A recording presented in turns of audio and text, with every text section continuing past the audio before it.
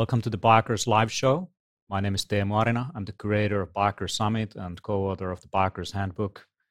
Sorry about the little delay in getting this all started up. Today our guest is Dr. Molly Maloof. I'm so excited to have her because she is on a mission to radically extend health span, maximize human potential, and redefine healthcare using medicine, technology, education, and media. And what I really like about her work is that she's been diving deep into quantified self and how we can measure what's going on in the human body. How can we make visible this black box and optimize the different aspects that go into optimal health, performance, and well-being.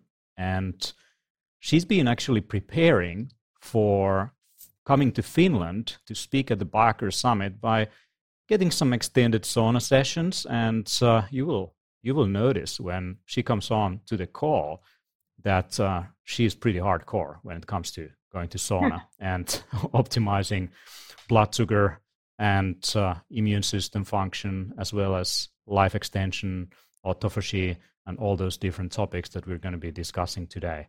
So welcome, Molly, to the call.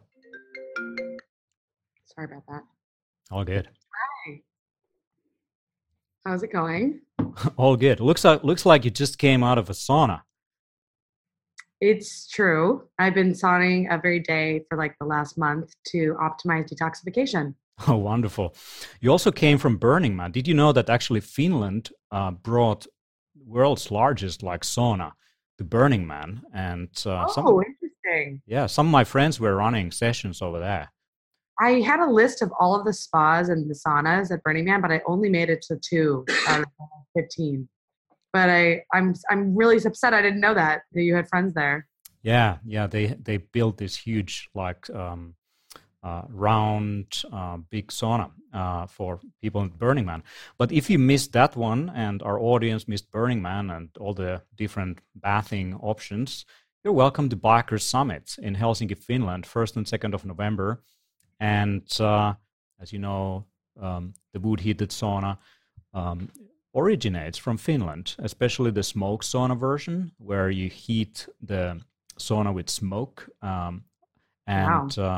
The stones are hot for like 24 hours, and it takes 12 hours to heat properly a smoke sauna. And one of the gentlemen from the Finnish Sauna Society, where the research into the health benefits of sauna originates from, is going to be there. An old gentleman, and his business card reads traditional Finnish smoke sauna heater. He will be there guiding people into the health benefits of sauna. And what I learned from him is that actually the qualities of sauna that are most important for a good sauna experience are invincible. Those are the basic elements of nature.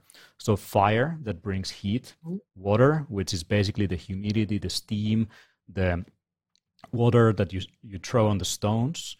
Also air, so you need good ventilation, so there should be direct access to fresh air, also in a sauna experience. And also earth, which is basically the stone or whatever material that it's made out of.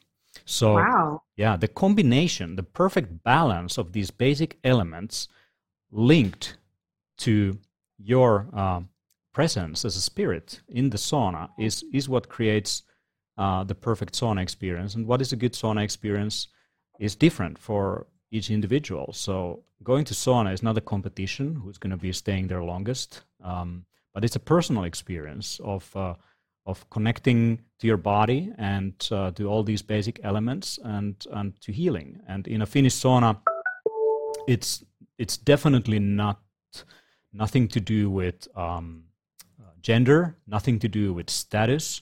So basically undress all uniforms and whatever labels you place on yourself, and you're just a human being with other humans there sharing an experience. So that's what Finnish sauna experience is all about.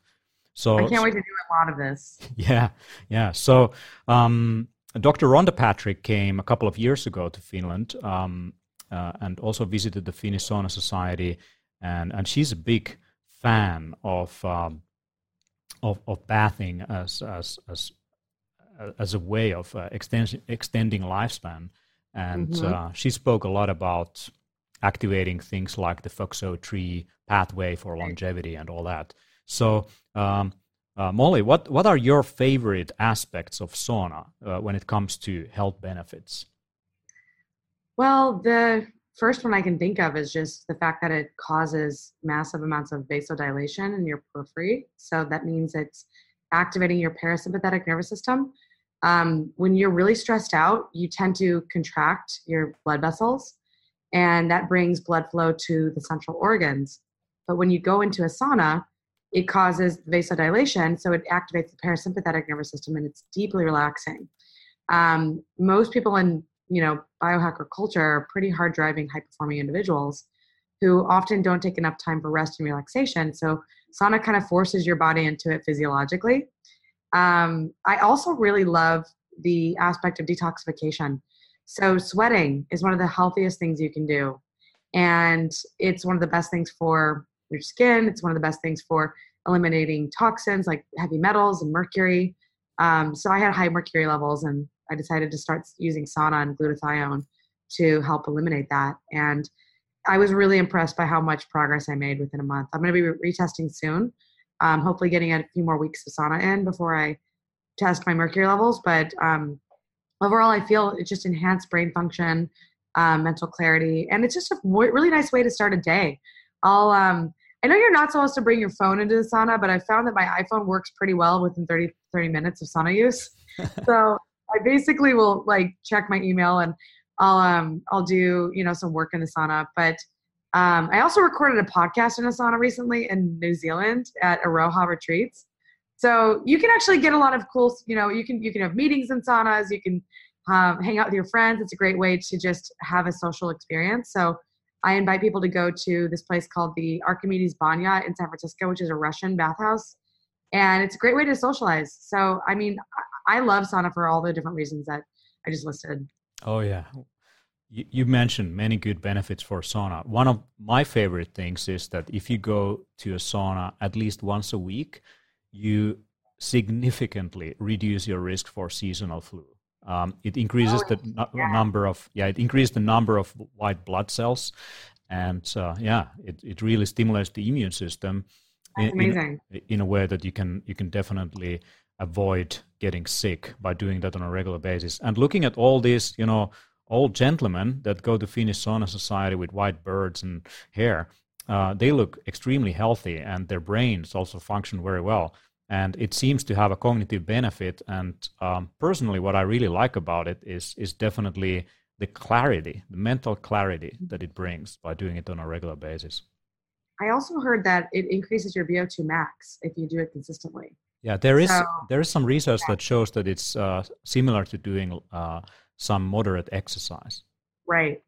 Yeah. And so one of the things that I do for clients with chronic fatigue is I actually prescribe sauna because I think it's really important. If you can't exercise, you can at least sit in a hot space. And, exercise is life, movement is life. But if you can't move a lot because you're really sick, then sauna might be a second best option.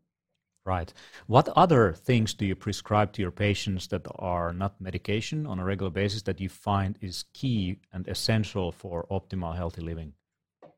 Well, as you saw in the video, understanding blood sugar and understanding metabolism is just paramount to overall health and longevity. So I'm actually fasting right now, drinking a little bit of LaCroix, but fasting is free. It doesn't cost anything. It just requires you to understand a little bit about basic physiology, and it trains your mental fortitude in ways that I think are really important in modern life. I think we've become a very fragile world. A lot of people living in modern societies are not as resilient or able to handle significant stress. So the nice thing about fasting is it's a hormetic stressor on the body's physiology that enables you to drop into ketosis very quickly. Even after a 16-hour fast, you can test your body's ketone levels, and you can notice that you'll be in mild ketosis. So I recommend people measure this with an Abbott Freestyle Libre, basically measuring continuous glucose, but also measuring ketones with an Abbott Precision Extra. And when you can understand your metabolic flexibility through your numbers, and see that you're dropping into ketosis and see that your blood sugar is dropping, but your ketones are rising, you'll know that you have enough fuel to survive. The problem is that a lot of people are metabolically inflexible. So when they try to fast, they don't raise their ketones fast enough. And so they bonk. And when you bonk, you feel absolutely like garbage. You basically feel like you've run out of fuel. And that's not where we want people to be. So I use measurements to actually identify where a person's at. I mean, if you're under a lot of stress, you're going to see your blood sugar actually rise during a fast. And so that may not be the perfect time for a person who's metabolically inflexible to begin fasting. So in that case, I'll tell a person to really focus on what they're eating instead of actually adding too much fasting, and then I'll slowly, gradually get them into fasting. But I think we're really lucky that we have tools now that can show us what's happening in our body as we change our behavior. But yeah, I mean, like even just a 14-hour fast is good for health, and that's a really simple behavior that a person can do even without any monitoring. Right. Yeah, and people who are watching this live, if you turn and show my screen, Eetu, so Freestyle Libre is basically this device that you attach. It's slightly invasive, so you attach it on your arm, and it gives you, I guess, like a couple of weeks of continuous blood glucose monitoring, and you see all these graphs then and how food affects and just about anything, including sauna, how it affects your blood sugar levels. And so there's other devices also, like XCOM, I think, is also producing a device like this. And I think the future for continuous blood glucose monitoring will not be for diabetics. It will be for just regular healthy people. As it becomes easier and easier and smaller and less invasive and more accurate, it becomes something that we can use on a daily basis to manage our energy levels. So what can you talk about that? Well, I've been using CGM in my practice for about 5 years now, and it's totally transformed my health. The benefit I have is I can order them wholesale, so I can wear them all the time. But for most people, when you attach a blood sugar monitor and you just eat normally, you actually see a lot of information about how your diet's affecting your body. And I've learned that I just cannot eat white flour in any form without it causing a blood sugar spike. So I really have to be careful about the kind of carbs that I consume. I'm very sensitive to sugar and refined carbohydrates. In terms of my body will respond by raising my blood sugar significantly too high. If you eat a higher fat diet as well, you are going to naturally be a little bit more prone to blood sugar spikes if you eat refined carbohydrates.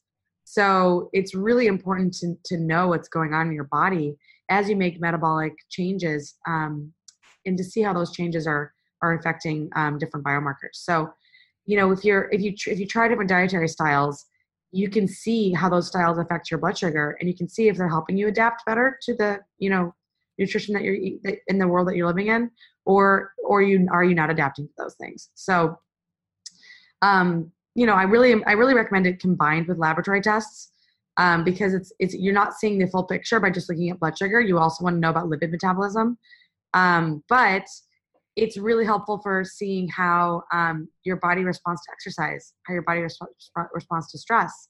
You can see more stress in a blood sugar curve by glycemic variability. So the curve just gets noisier. And so people don't really understand the relationship between stress and blood sugar, but cortisol causes insulin resistance. And it would have been a protective response in a primitive time, because it would have enabled your body to take blood sugar and preserve it for the brain, because your brain really preferentially likes sugar over ketones. And so insulin resistance during stressful times would have been a very adaptive response. But in modern life, when we're under constant chronic stressors, it's very maladaptive. So now we have a lot of people with insulin resistance and don't even know they have it. So the reason why they don't know they have it is because they go to the doctor and they get a hemoglobin A1C, or they get a fasting blood sugar, and it might look normal. But then you put a blood sugar monitor on, and you can actually see that a person's not responding normally to different dietary styles, or to the stress in their life. And if you don't look at the curve, you don't actually see the real world response to your lifestyle. By the way, if there's audience listening, if you go to Biohacker Summit YouTube channel, there is the live stream for this one, and there's a chat. If you have any questions to Dr. Molly Maloof, you're welcome to ask your questions, and I'll bring them on. So I'll be monitoring that channel for any questions that might arise. Now, when it comes to stress in terms of modern lifestyle, I guess many things, including cortisol, also the fact that we are not necessarily living according to our chronobiology, all of those have detrimental effects on so many different variables in our bodies, including blood sugar management and hormones and so on. So what are the consequences of kind of pushing the boundaries of this homeostatic equilibrium that we humans are through evolution designed to live in? So basically, circadian rhythm dysfunction is a really unfortunate side effect of modern life because of the way we've designed societies and cities and lighting in particular. So we've switched over most cities we've switched away from incandescent lights to LED lights. And the problem with that is that the blue spectrum is really bright, and that blue spectrum suppresses melatonin production. So people who stare at screens late at night, who look at their phones way too often, they're just getting too much blue light in their eyes, and that they're not actually sending the right signals to their brain to turn off alertness. And on top of that, a lot of people aren't getting outdoor sun first thing in the morning. And so they're not getting that beautiful sunlight that sends a signal to their suprachiasmatic nucleus that it's time to be awake. And so people who live in dimly lit buildings or who go to offices with poor lighting are also throwing off their circadian rhythms. Now that's just most people, but there's a good subsection of the population that has shift work. And shift work is just absurdly detrimental to health. It's a known carcinogen now. It's known to increase risk of cancer. And so if you live in a way that's not in alignment with the environment, you're going to develop disease because your genes are adapted to a different era. And the problem with this is we haven't figured out how to change it. And so, we basically have to change our lifestyles to fix these problems. And so I see you're wearing these special glasses to avoid the blue light in your eyes right now. Yeah, these are blue light blocking glasses, and it's evening here in Helsinki, Finland, and Molly is in Los Angeles, and it's morning over there. Yeah. So, there is also, the modern lifestyle is also full of opportunities to eat. So the sun goes down, and we have all this electronic lighting, and we can still go for restaurants and feed and watch television and have late night snacks, and that also seems to have an effect on our blood sugar management. So what are the consequences of eating after the sun goes down, and especially at night when melatonin secretion starts? Well, if you think about it, it makes sense for your body to be the most insulin sensitive during the day because you would be using the fuel that you'd be consuming, likely through an active lifestyle of hunting and gathering, okay? So if you eat late at night, your body is not as insulin sensitive. So you are going to have a higher blood sugar. The same pasta meal eaten midday is not going to have the same blood sugar response in the evening. So although carbohydrates do contribute to better sleep, they certainly don't, excuse me, one second.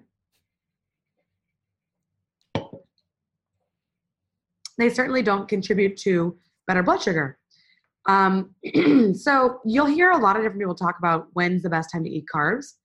I personally think the best time to eat them is around movement and activity because carbs are fast burning fuel. They're designed to be digested and used. And then if they're not being used, they're going to be stored as fat.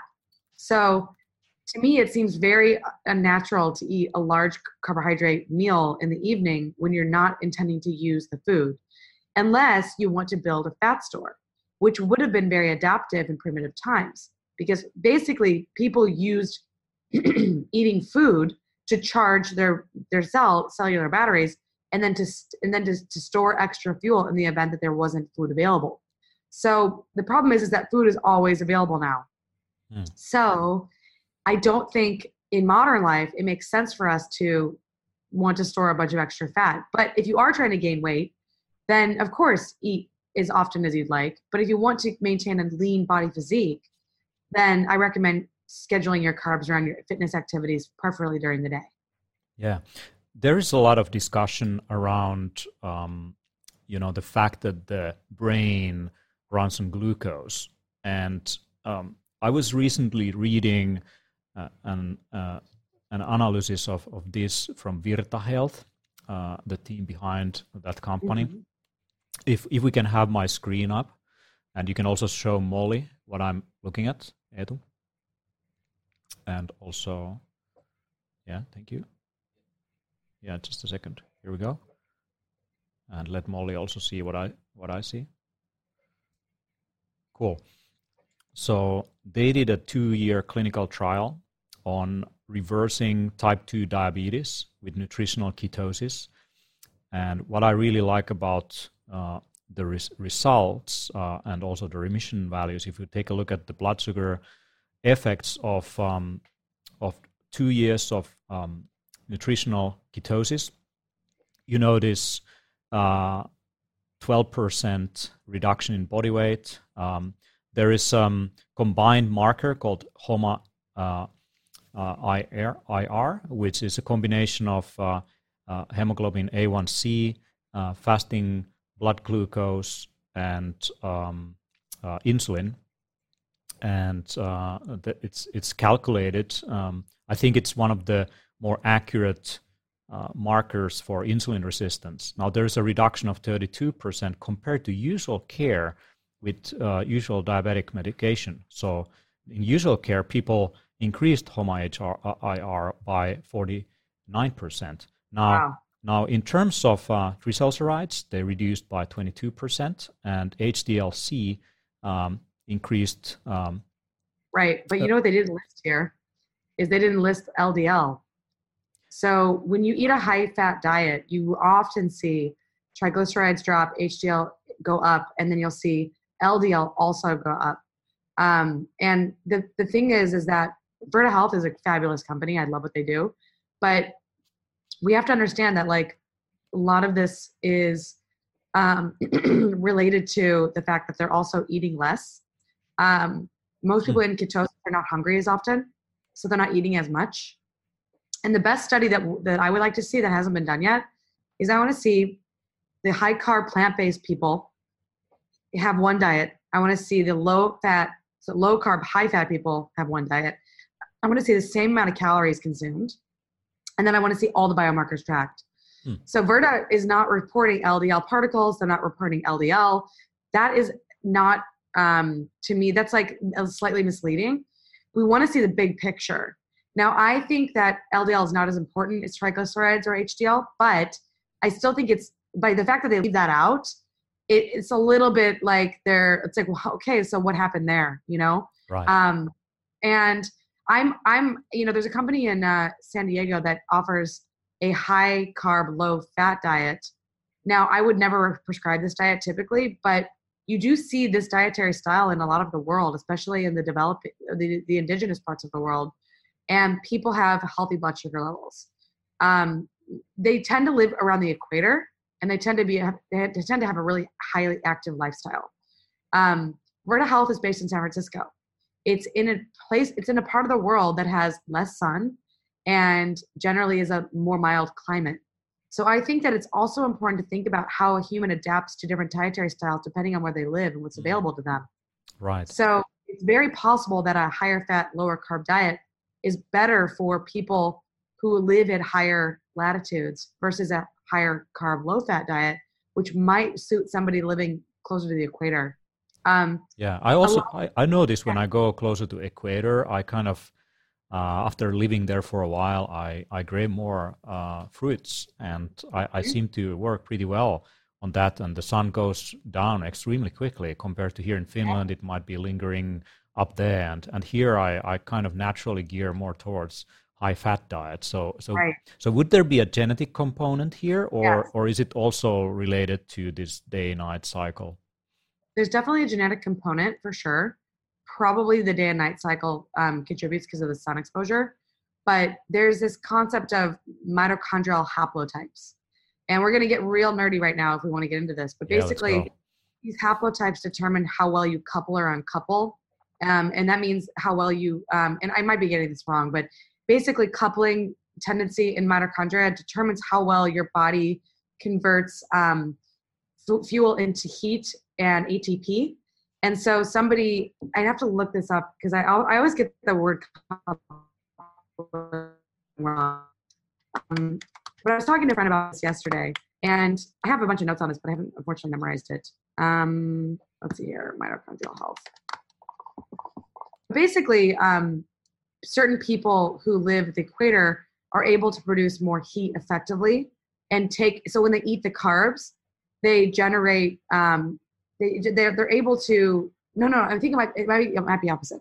So people living at the equator, I believe, are able to use carbs as fuel effectively and generate ATP more efficiently.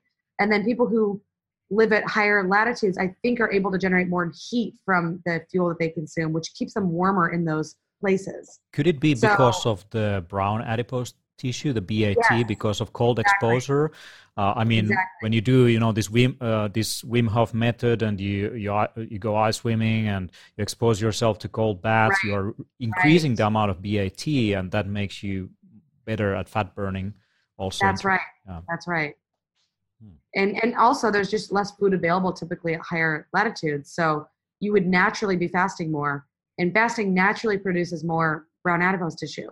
Whereas if you're lower latitudes, you're walking a lot, you're moving a lot, you need that quick burning fuel that you'd find in the savannah, in the forests, because that would have been available to you to pick and to consume and to keep moving.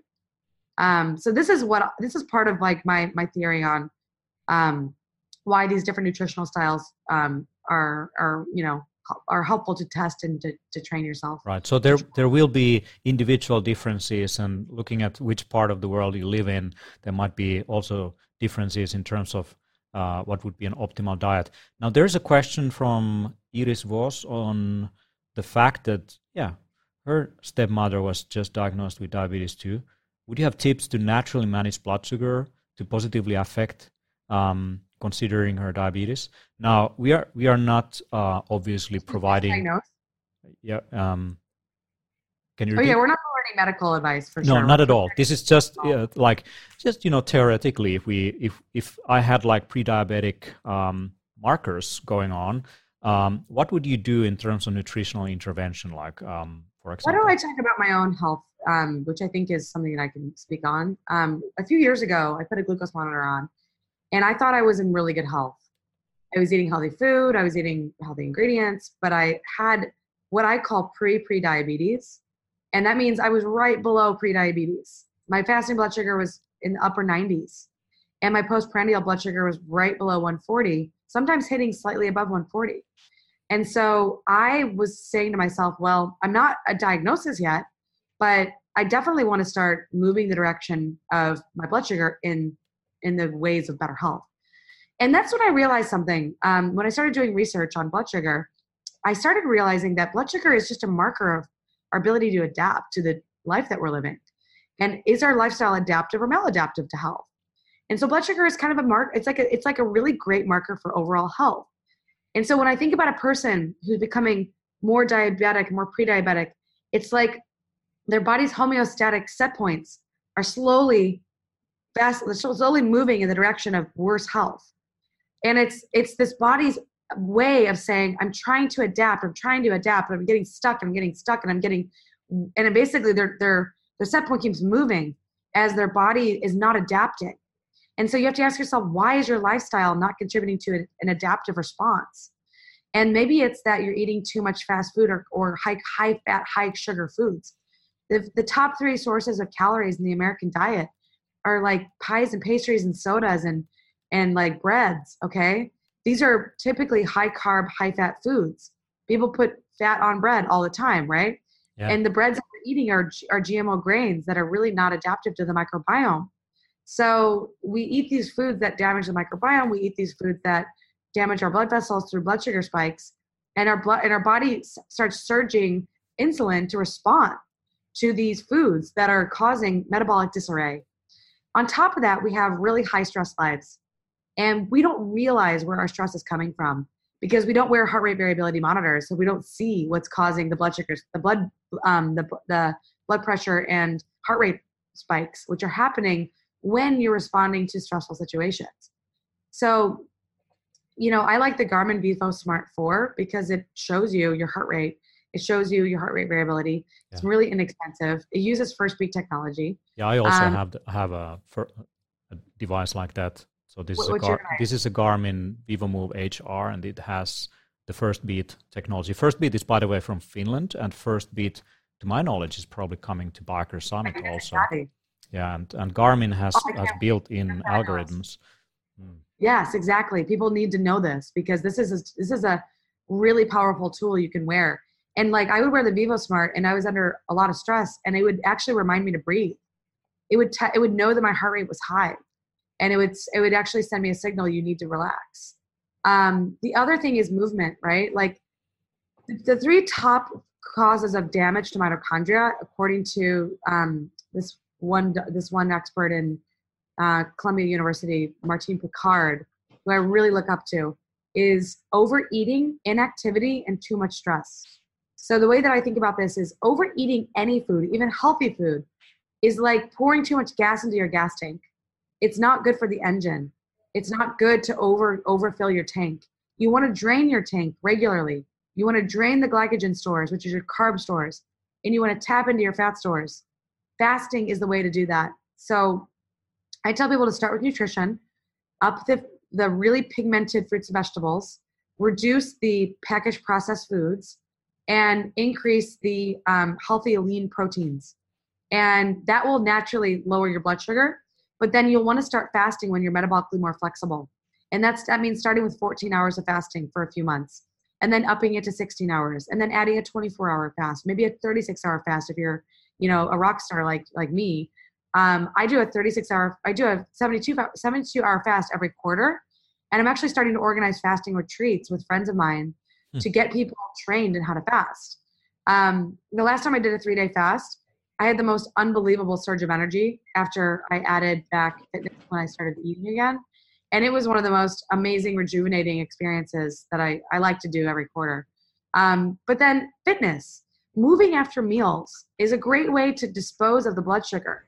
So just walking 15 minutes after a meal, doing a wall sit if you're at work for 2 minutes. This can basically take your muscles, put them into an active state where they don't need a lot of insulin, and they can take in the blood sugar.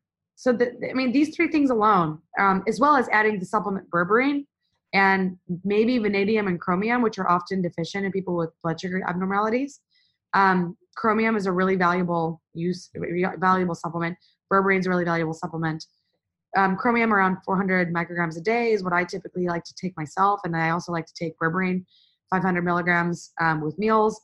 I take it once a day, but some people, take it more often if they have worse blood sugar. These things alone, you should see a dramatic improvement. And I've actually dropped my fasting blood sugar from upper 90s to lower 80s in like a few years. And then I've also gotten my postprandial blood sugar down from upper 140s to 110 or below is where I like to see my body. And that's all lifestyle. Right on. I also would recommend some medicinal mushrooms because of the beta-glucans. The beta-glucans are great for blood sugar management. Also, maybe some vinegar before a meal. Sure. Vinegar is definitely good for gluconeogenesis. And in terms of medicinal mushrooms, there is this mushroom called Agaricus blacei. And Agaricus blacei is one of the most effective ones to completely stabilize your blood sugar. How do you spell that? Agaricus? I'm so horrible in terms of, but there is a 4 sigmatic 10 mushroom blend, I think, that has this Agaricus blacea and a bunch of others. So look at the ingredient list, you'll find it. Yeah, there's even research on PubMed on this. Yeah, it's pretty amazing. A friend of mine who is a diabetic told me about it, that she tried everything, and this was the most effective tool for completely demolishing blood sugar spikes. That's amazing. I love learning new things from people. Yeah, I want to bring on Siim Land in a second, but I'm going to play his video on how our ancestors dealt with fasting and intermittent fasting and how that links to modern lifestyle. Imagine being a hunter-gatherer in the wild. The sun is blazing down on you. You haven't eaten for 3 days. Exhaustion is beginning to take you over, and all hope starts to fade away.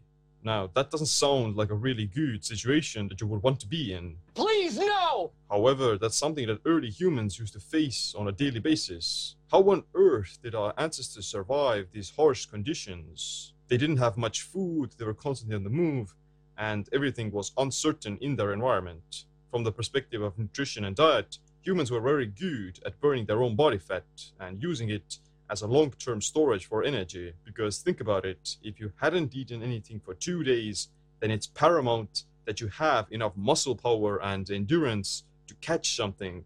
And that's where you would use the backup storage that you have. You would basically have to be a fat-burning machine. Fat. Being a fat burner is great for not only losing weight, but also maintaining general metabolic health. A lot of the diseases of modern civilization are caused by excess nutrition coming primarily from fat as well as carbohydrates. On the flip side, if you were to practice some aspects of eating like a hunter-gatherer, which involves some periods of fasting, some periods of carbohydrate restriction, and some periods of feasting, and of course exercise, then you would definitely enable yourself to avoid those issues, at least most of them. Therefore, you should strive to be a fat burner, not only for the aesthetic principles, but just for general health. Fat, is it?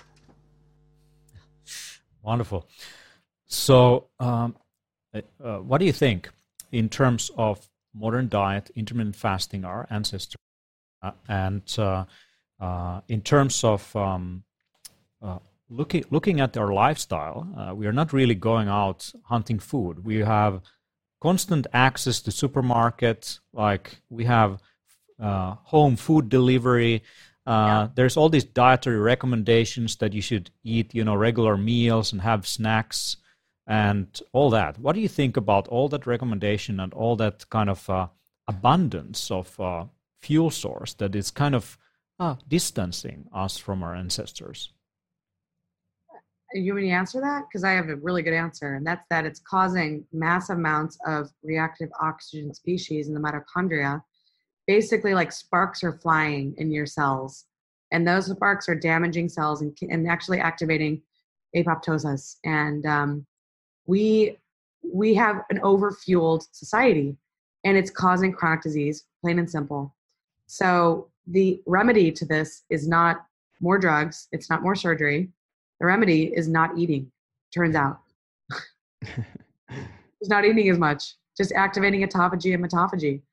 I'm really obsessed with mitophagy in particular because basically it's throwing out the bad batteries that no longer carry charge well, and it makes room for new batteries to grow through mitochondrial biogenesis practices like sauna or like exercise or different other behavioral habits. So I think fasting, fitness, and certain supplements, as well as certain foods, are really important for generating this natural cycle of mitochondrial biogenesis and mitophagy. And part of that cycle is not eating. And if we're always eating, we're never fully having healthy metabolisms. And so we basically have chronic lifestyle diseases emerge from maladaptive metabolism. So, yeah, I actually changed my batteries. Get some more another alternative fuel source in. Now, it kind of seems like we have to kind of artificially create, conditions of food shortage, and we also have to in some situations simulate seasonality, because nowadays we have access to fruits all winter, and we have access to, buffaloes all year long. So what do you think about this, like in terms of food seasonality and also kind of simulating food shortages? What do you think, Siim? Well, definitely, like Molly also mentioned, that the fasting and mitophagy aspect are something that modern nutrition or the habits of modern nutrition doesn't really include, and that definitely leaves the person in a situation where they're over accumulating all these dysfunctional mitochondria. And the problem with that is that if you're not removing them, then those diseased particles will start spread, and they're going to damage the healthier ones as well. So it's like a vicious cycle or a chain reaction, which can only be cleared out, effectively with mitophagy and going into these longer periods of fasting, because you're not really activating autophagy on a regular way of eating. Even if you're really eating like a low fat diet or a low carb diet, you still need some aspects of complete zero calorie intake where you do activate autophagy, because autophagy is very responsive to like calories in general. So even if you are eating very little food, you're not really activating it to the fullest potential. So therefore it's really like a good idea to have some periods where even like the daily time restricted eating, where you're confining your food window within a certain time frame. That's already like a good start.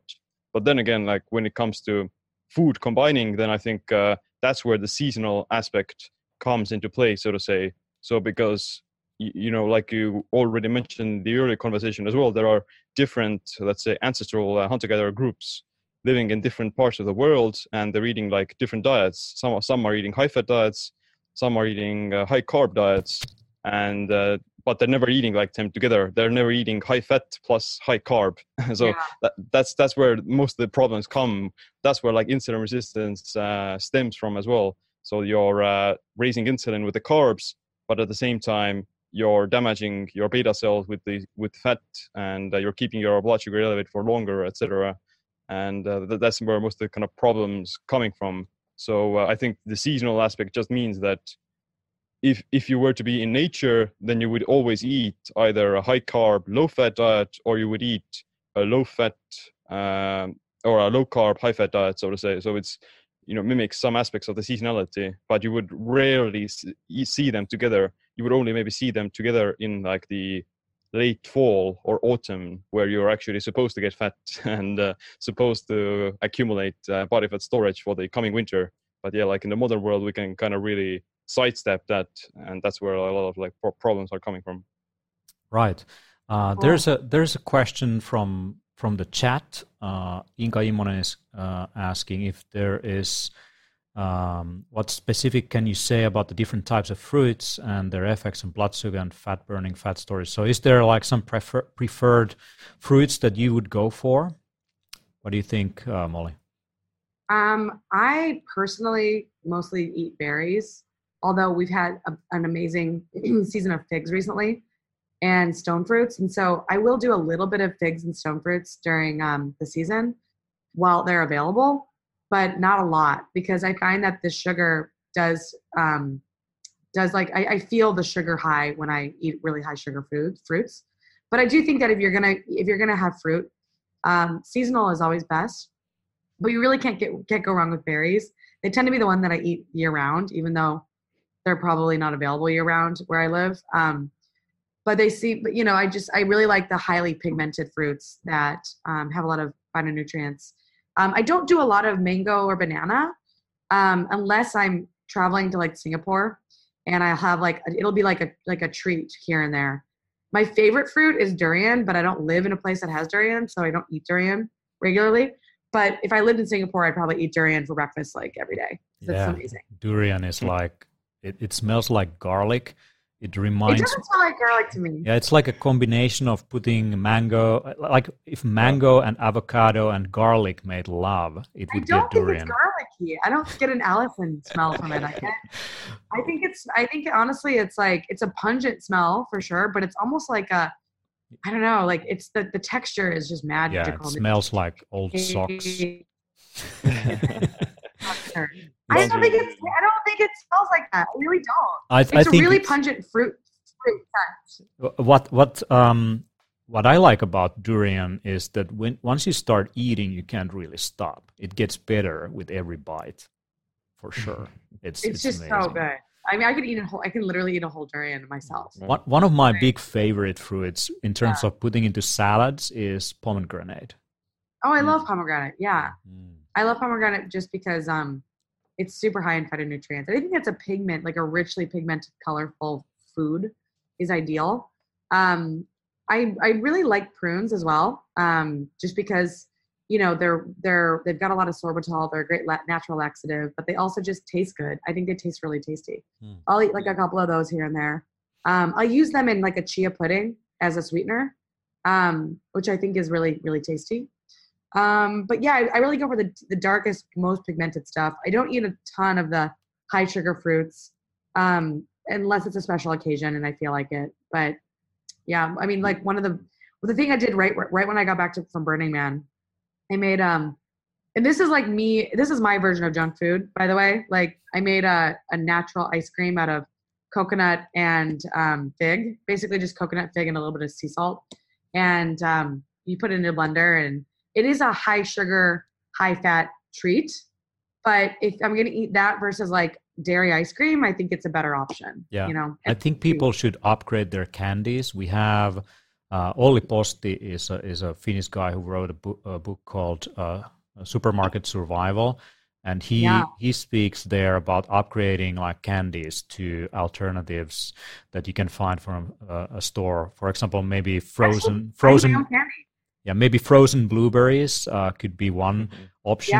Yeah. He also recommends things like dates that you can dip into something like licorice.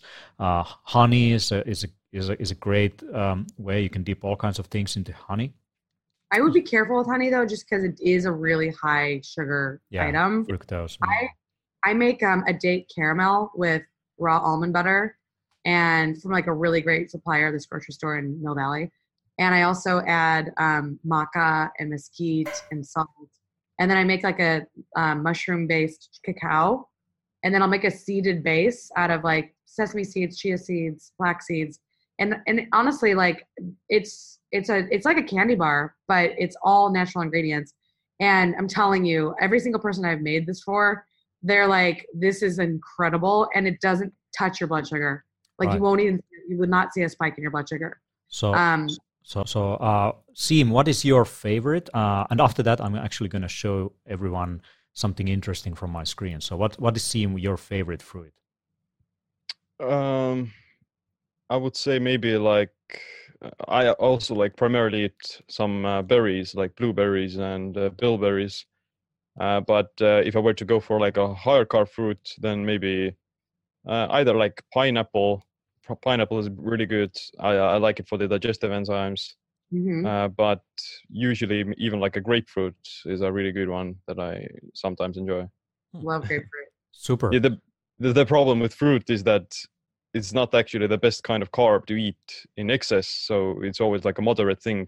Yeah. Because it's very easily converted into like triglycerides and fat storage. So always. Yeah. I have read though, I mean, I really tried to dig into fruit and diabetes last year when I was studying blood sugar. I mean, I did research for a CGM company and I couldn't find any evidence that suggests that fruit contributes to diabetes. Now, that might, I mean, I could be wrong and I maybe just be missing some studies, but because of that, I'm a little bit less afraid of it as I used to be, but I do still recommend that people use it around fitness activities. Like one of the best fitness fruits is watermelon because it's high in citrulline naturally. So I've had some bodybuilders and like CrossFitters tell me that they use it as a replacement for creatine. So they use watermelon and it's pretty low calorie as well. How much watermelon do you have to drink or eat to get like a significant amount of creatine? I don't know. I'm not exactly sure. I think it's more about the citrulline and right. And a few other antioxidants that they're looking for. That's great advice. Another not really fruit, but a root vegetable that I like to enjoy before workouts is beetroot because of the nitric oxide and vasodilation effects. Let's take over my screen, and I'm going to show, if you can also show them what I'm seeing.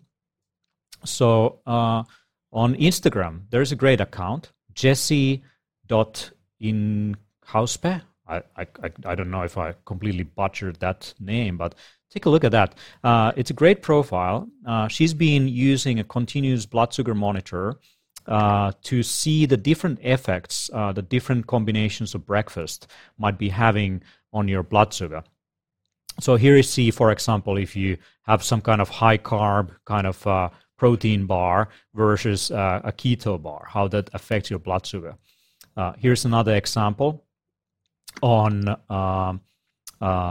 having like some kind of jamba juice in an empty stomach, so some kind of high carb kind of drink versus having it right after lunch. So you might want to also consider timing when it comes to high carb intake. Here is another example, whole wheat toast versus whole wheat toast with unsweetened peanut butter. Can you see that? So there is less of a spike with peanut butter. So another reason to have peanut butter, I guess, for some people. Here is another example on alcohol. So having a bottle of beer versus 2 glasses of champagne. As you can see, champagne, no spike in terms of blood sugar. I guess if you drink more, that will change. So yeah, and sometimes like, let's see, I think there was some really great examples. Yeah, here is chocolate. So 70% chocolate versus 75% chocolate or more. You can see less of a blood sugar spike. So another reason to go for chocolate that is high in terms of chocolate content. And here is fat-free milk versus whole milk. Not much difference here. And you mentioned stress. So stressful meeting, more of a crash in terms of blood sugar after the meeting versus another stressful meeting with the boss. so yeah, there is. Here is like one of the worst things you can probably have for breakfast is cereal. So special K, not a good thing. Definitely not at all. I think this is all great stuff. Remember, this is our body. Yeah, I love this one. Apple, kale, cucumber, lemon, ginger, celery juice. One of my favorites versus just having like a coconut water. Both will result in a blood sugar crash right after. So the sugar will definitely absorb pretty quickly with these. So there are great examples. And this one, I think, is very practical for anyone who's having breakfast. Have your protein first. So having eggs and beef jerky first, and then, having your special K versus having the special K alone. People have probably noticed that when you go to a restaurant, the first thing that they bring you is bread. We are conditioned to have, carbohydrates quickly, so we associate feeling hungry to having a piece of bread. So they're just, programming us to crave for bread. Now, if we actually brought something like in the Mediterranean, they have tapas. So you have like, let's say some sausage or something like this to start your meal before you have your carbohydrates. That might be a better idea. It's kind of priming your body that, hey, there's some food coming in with that protein. And so your body, your blood sugar control will be better equipped, and probably also your digestion in terms of slowing down the absorption of all those carbohydrates. So having your protein first might be a good idea before having that, I guess, ice cream or something like that. So what's your take on some of these examples? I think it's really important for people to see, how one person's body is responding to different foods, because you might try the exact same experiments and have a totally different response because your body's unique, your microbiome is unique, your lifestyle is unique. I mean, I love this set, the one that she's got on the same chocolate caramel at 6 p.m. versus 9 a.m. Like a completely different response. I mean, it's just a great example of how your body's more insulin sensitive in the morning versus at night. I actually want to meet this girl. I think she works at 23andMe. I'm going to have to meet her. Yeah, she works for 23andMe. And here is the chocolate caramel example. So if you have chocolate caramel at 6 p.m., much more of a spike versus having it as a breakfast thing right after waking up. So yeah, there's a chronobiology, chrononutrition kind of element here that you can see. All right. I think it's also important to kind of have this broader perspective in terms of like what's the overall fluctuations in the blood sugar throughout the entire day, because it may be somewhat misleading in aspects of, okay, you see this slightly higher spike in that particular meal, for example, but if the rest of the day is relatively flatlined, then it's not that big of an issue in a sense, because in my opinion, like a slightly higher blood sugar response to a meal, that's not necessarily a bad thing as long as the spikes themselves are less frequent. So if you're constantly spiking the insulin, then that can be a problematic. But if you're like only spiking it, let's say, for instance, once a day, and that's it, then I would imagine that the healthy metabolism would, just recover from it quicker in a sense. So it goes back to, again, like the higher eating frequency plus the high carb plus high fat foods that keep the blood sugar just elevated for too long and keep the person in this state of hyperinsulinemia. So let's see if there's any questions on the chat. Yeah, do you believe in a DNA-based diet? So basically, I guess like doing some kind of genetic testing and then going for nutrigenomic recommendations. Do you think, Molly, that is prime time already in terms of things, or is it just a gimmick and the research is still out there? I used to think that it was really, really important and valuable, but I now know that it's like, in terms of nutrigenomics, like it's mostly valuable for supplements and vitamins and vitamin metabolism than it is for things like saturated fat per se. Although, like, I am an ApoE4 carrier, so I do seem to raise LDL when I eat higher saturated fat diet. So it can be useful.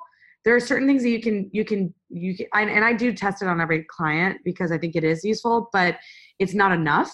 So it's necessary, but it's not sufficient to define a dietary style. You actually need to do other testing on top of that, like blood labs and nutritional or urine organic acids for nutrition evaluation. If you don't do other tests, you don't actually know how your genes are expressed. So it's like looking at the like architectural plans is one thing, but then you have to actually look at the house and how the house is functioning as it's been built to know what kind of resources it needs. So it's just kind of it's just not enough. It's useful but not enough.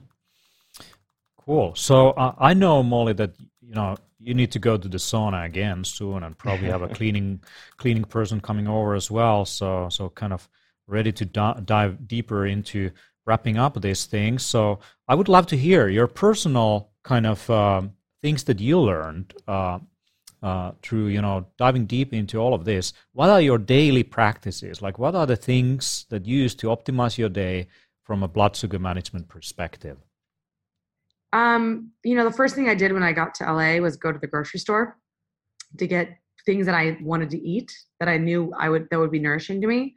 Cooking is like it's a pretty almost every day I cook. I think most people don't cook enough and don't have enough experience or skills, and so they're offloading their this very important skill and habit to companies where you don't really know where the meat's coming from when you get a meal delivered. You don't really know how much sugar or fat's in the meal, and it's just hard for you to really be in optimal health if you're being fed by someone else. So cooking is really important. Fitness is really important. So I do some form of fitness almost every day. I'll probably go to the beach today and do a run, do some sprints. I'd like to do some high intensity interval training to boost my mitochondria. I'll probably, what I like to do is if I'm traveling and I don't have access to a gym, I like to go to different fitness centers. But I like to do weightlifting, yoga, and HIIT training. And then I'm interested in getting into cycling just because I like the way it feels to cycle and I like cardio. Fitness is everything. Meditation and mindfulness in some form or shape is important. Even if it means just taking 10 to 15 minutes to lay still quietly and try to not let your mind be filled with too many thoughts. I'm doing a meditation retreat for 2 weeks starting on the 16th. So that's going to jumpstart my meditation practice for this year and really solidify a much deeper practice. Gratitude practices are really important. I don't think enough people think about how you can change your mind by your thoughts. So I have a lot of like brain switch flipping practices around how I think about things more positively, how I think about things more, how can I think about the world in a more loving and compassionate manner? I really think that your mindset is everything. And then, I like to connect with someone that I care about at least once a day. So whether it be a family member or a friend, I think that community and family are really important for health and often very overlooked. So those are the big ones. I mean, making sure you're hydrated. I take all my supplements every day. I carry my supplements in a case where it's like a bead case and it's like a graph, and I pull out the numbers that I'm taking. Those are pretty important for optimal health in my case. And sunlight, getting some sunlight. Those are the big ones. Oh, that's an amazing list. Do you seem have anything to add that Molly didn't mention? Well, I myself think that some fasting and time restricted eating is really effective and probably the best way of just plummeting your blood sugar and treating a lot of the blood sugar related issues. So yeah, skipping a few meals is generally a good idea, and eating less often. Oh yeah. Yeah, I just started fasting, doing intermittent fasting again after a couple weeks of breaking off from that. So it's great.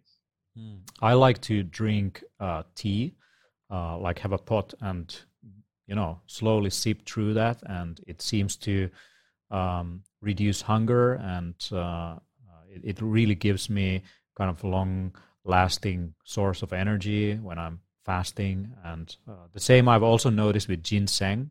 Ginseng some of the cognitive benefits seem to be linked to blood sugar regulation. I think it's way too underrated as a kind of nootropic. Also, people talk about a lot of other things, but ginseng definitely is one of my favorite ones to go for. Now, cool. Molly is at Biohacker Summit. She will be sharing more tips and tricks for blood sugar regulation and management. The Biohacker Summit. It's our 5-year anniversary in Helsinki, Finland, 1st and 2nd of November.